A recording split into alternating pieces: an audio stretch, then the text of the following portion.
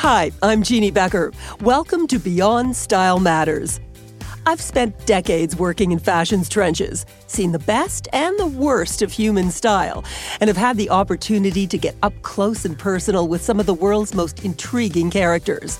What I've learned about truly great style is that it goes far beyond what we wear. It's about the way we move through the world. On this episode, I speak with actress Kim Cattrall.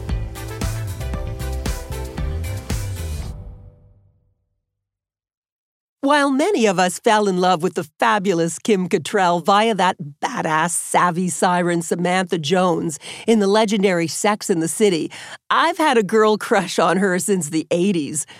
I was an entertainment reporter back in those days and awed at how this gorgeous Canadian actress kept surfacing in all these buzzy films like the teen sex comedy Porky's, the wacky Police Academy, and the romantic comedy Mannequin. I had the chance to interview her several times back then and was always wowed by her beauty, intelligence, and drive. By the time she dazzled us all with her unforgettable Sex and the City character, I realized that Kim's brilliant talent knew no bounds, so I wasn't surprised to see her go on to garner rave reviews in a variety of impressive London stage roles. She then exec-produced and starred in HBO's provocative Sensitive Skin. Now Kim returns to network TV in Fox's new series, Filthy Rich, a Southern family drama in which she stars as a Christian TV network host caught in a web of wealth, power, and religion. It's a fun, juicy role that Kim relishes. It's also proof positive that talent, passion, drive, and tenacity can indeed keep you in the game if you're good and grounded. Kim's a sensational 64, and despite some hard knocks, she's living her best life these days with a great attitude and much aplomb.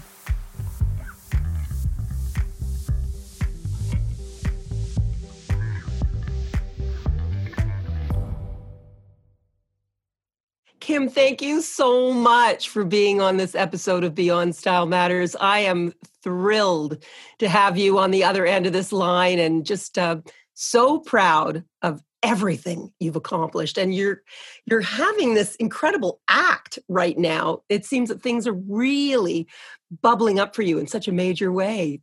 How does it feel? It's extraordinary. I think because I'm dealing with so many other realities, this doesn't seem like a reality.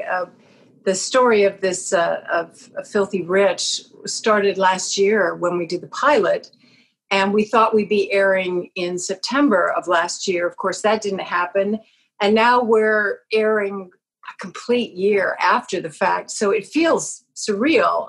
It feels like such a long time ago.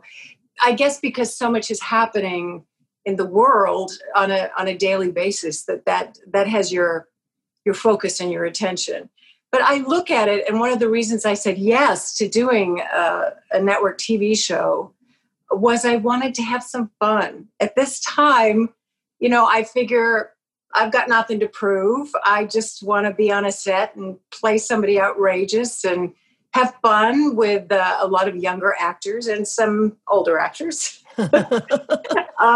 And just really enjoyed it. And also a new experience for me being in the South.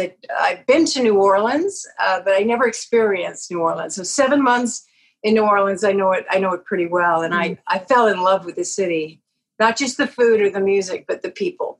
They were so welcoming.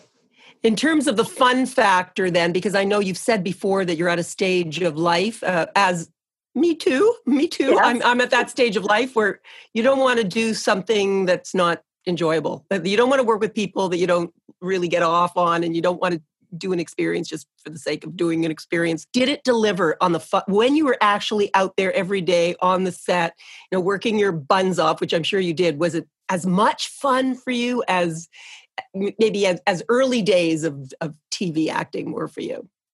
Well, it was thrilling because I'm also a producer on the show, which was an exciting, advancement and having a say, not a complete say, but having a voice in those meetings and with my fellow producers and creators. So I felt really exhilarated by that. And And also the kids in the show are so talented and they're so quick. The whole process is speeded up considerably. I'm, Sex and the City, which is my only other series experience, there would be 19-hour days that was nothing exceptional. Here, if I did a 12-hour day or a 10-hour day, which is still long, it was very unusual. So I think that was planning, that was part of it. And I think the other aspect was that what working in television right now is it's speeded up immeasurably.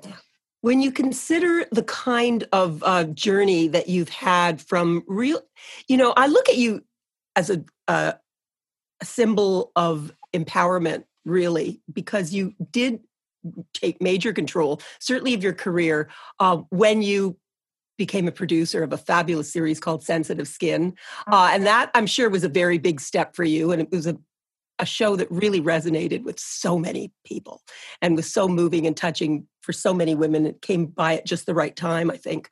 How difficult was that for you to take that plunge, to really stand up and say, you know what, I am going to just do my own project in this major way, and I'm just going to, fearlessly take the plunge? Well, I wasn't fearless. I was nervous. And I was working in Canada, which, I was so happy to come home to. But I was working with people who work as a unit, and I was the new element. And I was, especially the first season, I think I was holding on to the reins a little too tight because I had a very specific version. I spent 10 years trying to get Sensitive Skin off the ground. And I thought, now is the moment. And when I first saw the original series, the BBC version, I felt that it was ahead of its time. There were thoughts that I was beginning to have, but over the next 10 years of trying to get it done, that voice was just getting louder and louder about the next chapter of women's lives, my life. And I had all of these questions. And I'm at a point where I can take the choices that are given to me or create choices for myself. And I decide which road I want to take. And this was a road that just demanded my attention. So the first year, the first season was very challenging because I felt that I was not being heard. And most of my collaborators were men. And they had worked together. They'd been very successful together.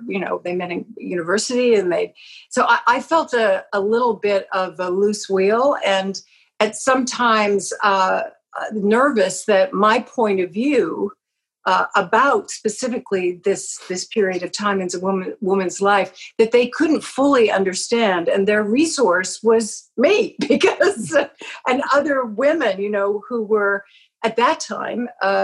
2013 were even brave enough to talk about that in its totality of change and how you acclimatize to that change chemically and emotionally and intellectually. So much heady stuff to get into there. I want to talk a little bit more about how you have managed to find your way with such aplomb, or at least that's what it's looked like, to so many of us who love and adore you. It seems always like it may be an easier path than it really is to those that are just looking. But just talking a little bit now about the superficiality of the business, the style part of it, the fashion part of it. I know for Filthy Rich, you are working once again with the amazing Pat Field, who you worked with on Sex and the City, and who is just such a wonderful spirit. I just really adore her. Tell me what that collaboration was really like between a stylist and an actor. Like what exactly goes on? What are the machinations of that? Well, with Pat, we're very close still. And we know each other very, very well. So there's a shorthand there that I so cherish.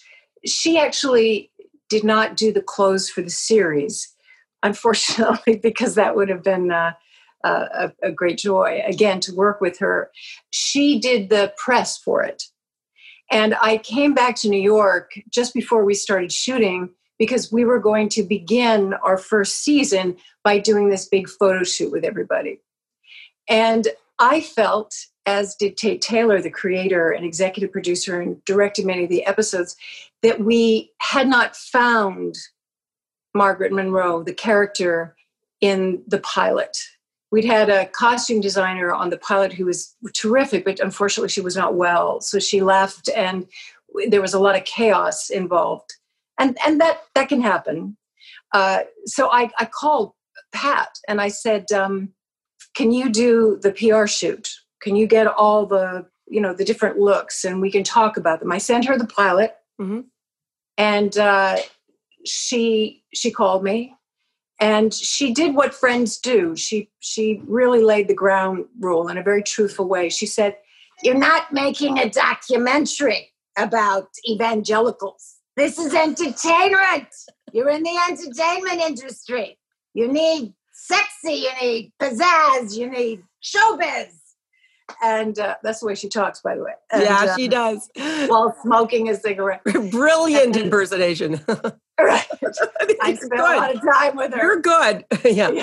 I've spent a lot of long fittings with her, and I adore her. And it was, she never even came to the set. I took all of those costumes. Some of them were rented. Some of them were borrowed. Some of them were mine, belts, necklaces, earrings, you name it. I brought all of this stuff back to New Orleans with me. And that really was the moment where the look came together. And I just am so grateful to her for, planting my feet on the ground and realizing the obvious, which is I'm not doing a documentary. I've got to look $1 million. I have a fan base out there under these kind of circumstances, because the show in some ways is comparable to those big, nighttime soaps of the 80s, late 70s, early 80s, which are fun. They're over the top, and I thought, well, if I'm going to inhabit JR territory, let's go for it. So that continued on. I was very much involved with whatever I wore, and sometimes it was sparkles, and sometimes it was very, of the manner born and very discreet. So it was fun to have that expression again. And the person who freed me up to do that was, of course, my friend Pat Field. That's so great. What a great journey. I cannot wait to see the show, and I cannot wait to see you shining in some of those incredible outfits, which I'm sure they are.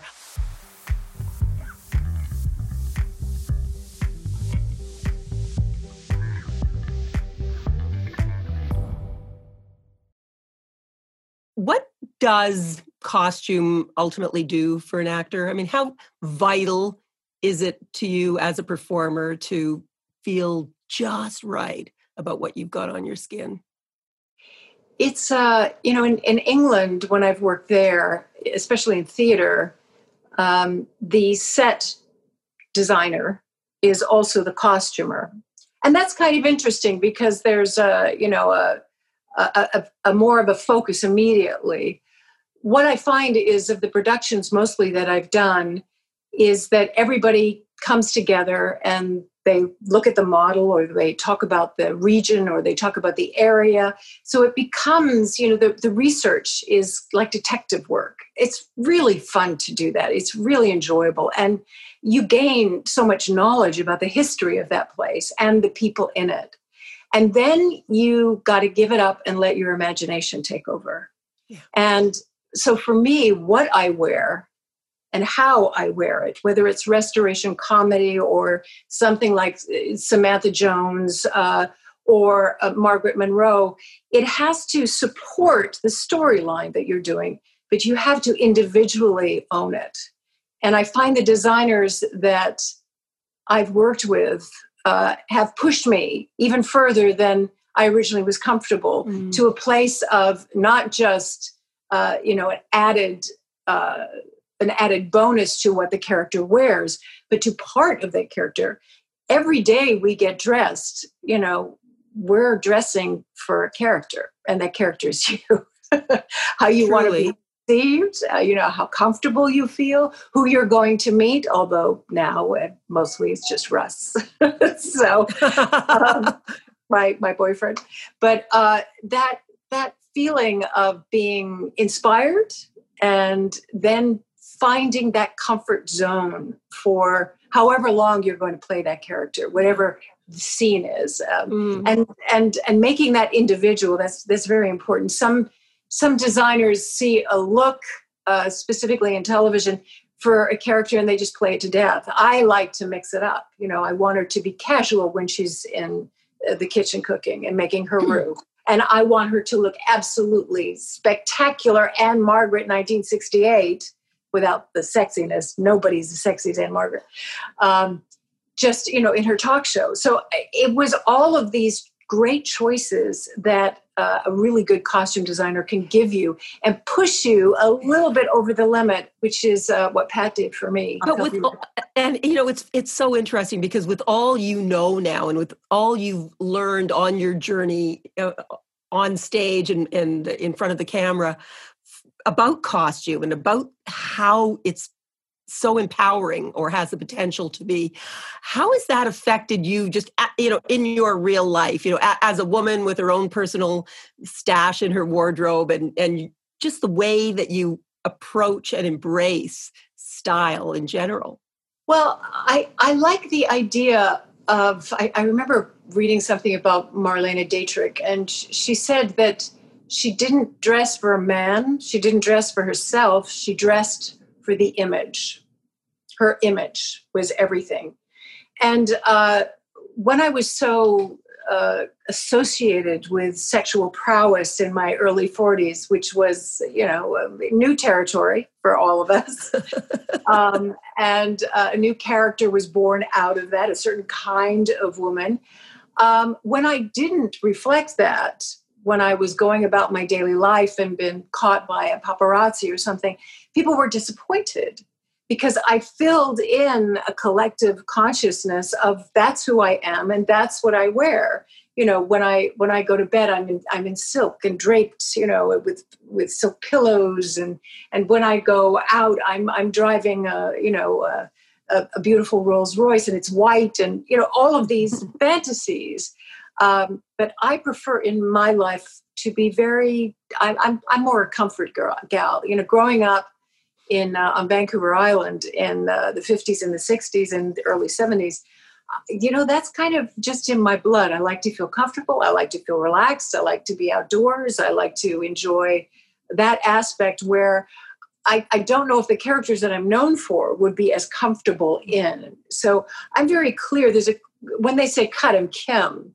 And even during the take, I'm Kim, but I am channeling, I'm representing, I'm inhabiting a different set of circumstances. Yeah. So I think that's hopefully a healthier way than to live through your fans or to live through your characters. Did it take you a long time to get to that way of thinking, or is that something that you were just always adamant about? You knew who you were, you felt comfortable in your own skin? When I came to Universal Studios as one of the last contract players of the contract system of old Hollywood, it was 1977.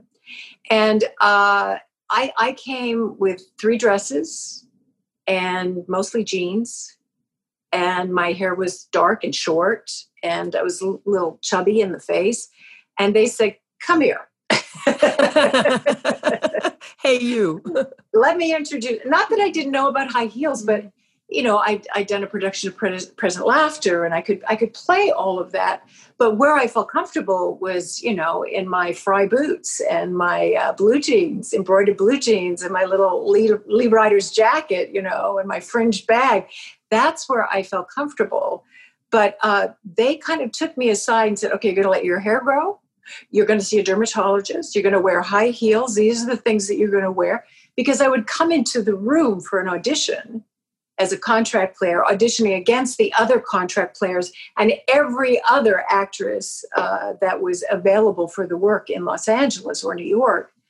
And at the beginning, I I had a little trouble because I could read the part. They said she's a wonderful actress. She did a great reading, but we don't know if she looks the part.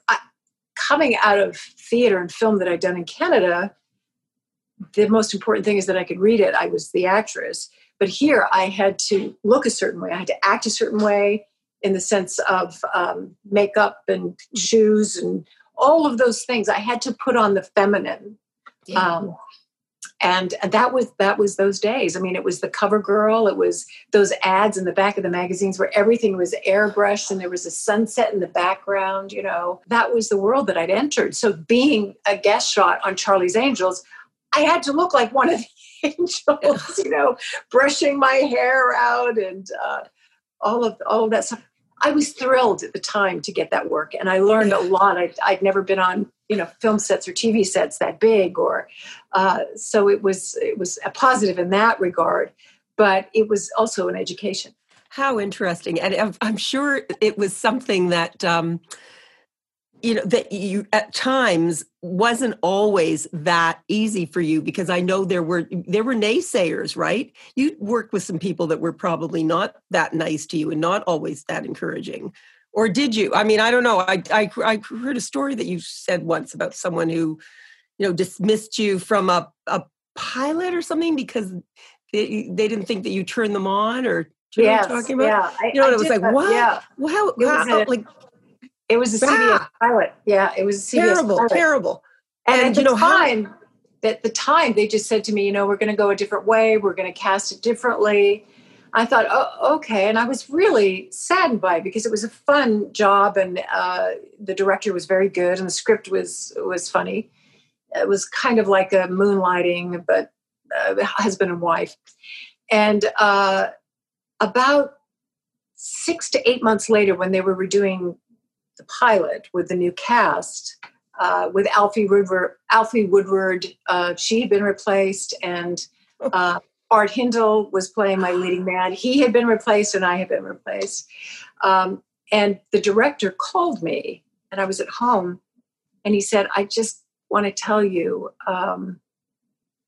this had nothing to do with your acting. It had nothing to do with how good the show is, or this had to do with the head of CBS saying that you didn't give him a stiffy."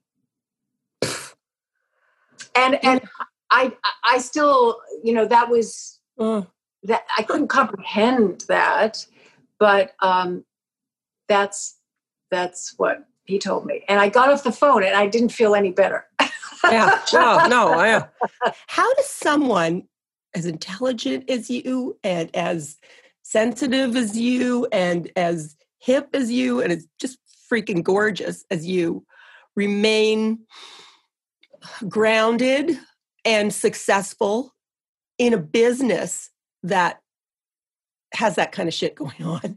I mean, a business that has that kind of treachery and those kinds of players and that kind of, evil, really. And, it's an old story. It's not like the first time we've heard, icky stuff like this. But how did you do it? Well, I don't think it's any different than what other women have gone through. I'm sure you have your stories too. We all have our stories about it.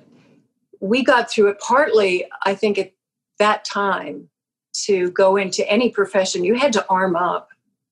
You had to put on some armor to protect yourself. Well, you've been such a great example. I mean, just so many women, and a whole generation of women that really now, grew up watching you and idolizing you, and it was always more than just the fabulous characters that you played. And, I think obviously of the character in Sex and the City that was just so empowering in her own right. But I think people understood what it took to get there. And the fact that you came here as a baby to Canada, so child of immigrants, really, yes. Ended up going back to the UK to go to school and learn about the craft at such a young age. I think you were about 11 years old when you went back there. I was, yeah. How did you know, and why did you know that was for you, that whole world of acting? I didn't want to do anything else. My friends were sort of hanging out together in the summers. I was in summer acting camp at Banff or Nelson, BC. I looked forward to it. I felt that I was surrounded by people like me. I felt different. I didn't want to become a teacher. I didn't want to become a nurse or a doctor. Those things didn't appeal to me. I wanted to be around that kind of creativity. And I think when you come from a very rural place, especially at that period of time in the 60s, 50s, 60s, and 70s, and Vancouver Island, to go from there at 16 to New York City was a culture shock. But to go from there to London and Liverpool at 11, I'd already been through it. And I realized the advantage of being in that urban setting, which was theater and film and museums and parks, and you could learn anything. It was all available if you were curious about it. And I have never been fear-based about what I don't know. If I don't know something, I say, I don't know. Teach me. Tell me. I want to learn. Someone once said that when you become an expert, it's over. Exactly. Yeah, I totally believe that. Yeah. Yeah. I think that's, and how are you really an expert in anything? It's everything. Yeah. Changing people's idea of it. I mean, for centuries, people thought the world was flat. Yeah. Yeah. You have to.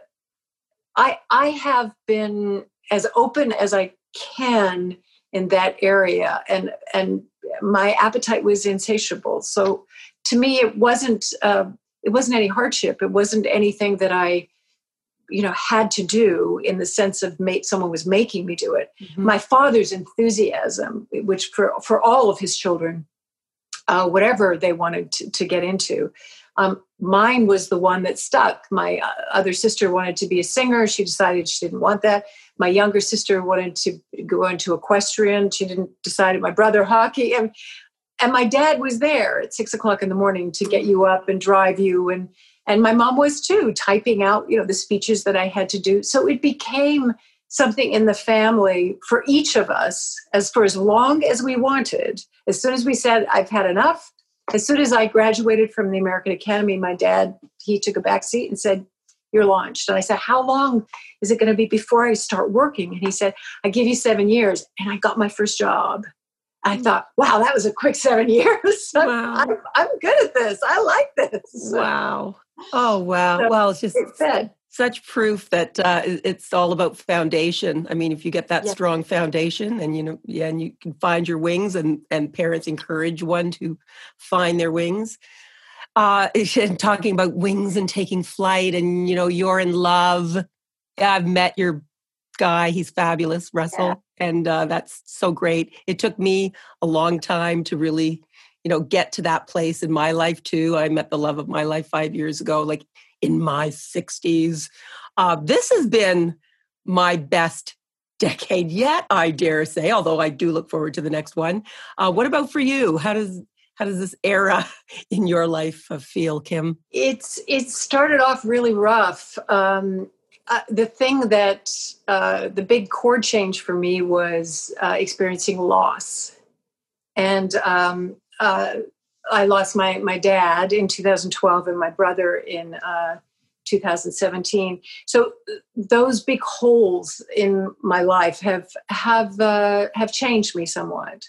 I've been, and also meeting Russell, my partner, it's a feeling of also making choices differently, taking challenges a step at a time instead of saying, yes, I have someone else to consider in their life now. It's not just mine. And spending as much time as I can with my mom, who's 91, who's not going to be around longer. And, the choice to go back to Vancouver Island, where I grew up and I love so much, was a turning point. And I think it was, I made it in my late 50s. And I think that it paved the road to open up to meet my partner and also to start to relax and enjoy what I built. Sometimes you're so busy doing that you're not enjoying or experiencing. And when we're sitting out, we're looking out at the incredible view on Vancouver Island and the ferry and the sky and the sunsets. And you think, now is the time, to just lay down the staff a little bit, just take a breath. I have the partner to do it with. I have the place that I love and feel at home. So I think you have to listen, as you did, at this point in your life, where that happiness lies, and make that your priority. You just took the words right out of my brain. I was just thinking that, priorities. Ever you regret that priorities were placed in different places at one time or another, or you're pretty cool with how it's gone? I can't change it. I wish, I think when you lose someone to suicide, there's always that question in your mind, if only I'd called him back, if only I'd, wrote that letter, if only I'd showed up at that occasion. I missed him. I could have, and I think for people like myself, like yourself, who get things done, it's very difficult to be left that hole where you can't ever change. You can't reverse that. There's no way to fix it. There's no way other than time. So you have to allow yourself to grieve, and also when you're ready, become active in reaching out to other people about mental health. And we're so focused on physical ill health because you can see it. And the shocking thing about my brother was that you would never think that he was depressed. You just would never imagine in 100 tomorrows that he would ever be somebody who would opt out in that way. But that was what he felt. That's where he was. So getting older brings you wisdom, and it also does bring regrets, but time heals, hopefully. Yeah. And living in the moment, too, something that's so important. Although I know that I think you're a dreamer. I know you're certainly a visionary. You certainly, have carried through on so many projects that have taken you so long to see them come to fruition. But you've been, you're just so ardent, staunch. You're dedicated. You're loyal to your vision. How does it look if you look into your little crystal ball for you? The next, 5 years, are there projects on the back burner that you'd really love to start serving up? I like to read, and I'm reading with the intent of finding stories that I'd like to tell. I'm also more and more aware of working out questions that I have and continue to have about being female and being in my 60s, and ageism and relationships at this stage, and choice of, not having a family and not being a wife and mother. All of those questions that, come to you at different decades in your life, at different times in your life, stages of your development. There was a great book by Esther Harding about a woman's development. And it really helped make me feel not so alone. And I think gave me more courage to produce something like Sensitive Skin, because I felt that in asking, I had no answers for really anyone, but I want to pose the question so other women who are thinking about it might be moved in some way to share more of what they're dealing with, what questions they have, what challenges they're having. We're both fortunate enough to live lives where, we're not just surviving, we're still growing, and we're still blossoming, and we're still out there doing our thing. Thank you for being out there doing your thing, and for giving us so much of your light and your love. You are an extraordinary person. I just feel so blessed. Someone has got to interview you for your show. Okay, you can do that on your podcast. Because, you shone a light for me very early on in the fashion industry, and really just made everything user-friendly and accessible, and bringing all of those cast of characters at the time. It was thrilling to watch you globetrotting and talking to these, Valentino and all of these amazing designers. Yeah. A golden time, a golden age that is no more, sadly, but I hope to keep telling those stories. So thanks for the vote of confidence. Kim, you're the best. Kim Cattrall, thank you so much for being on this episode of Beyond Style Matters. Anytime you need me, I'm there. Thanks for listening. You can catch me Thursday evenings on TSC's Style Matters, and new episodes of Beyond Style Matters will be coming at you each and every week. Till next time, I'm Jeannie Becker.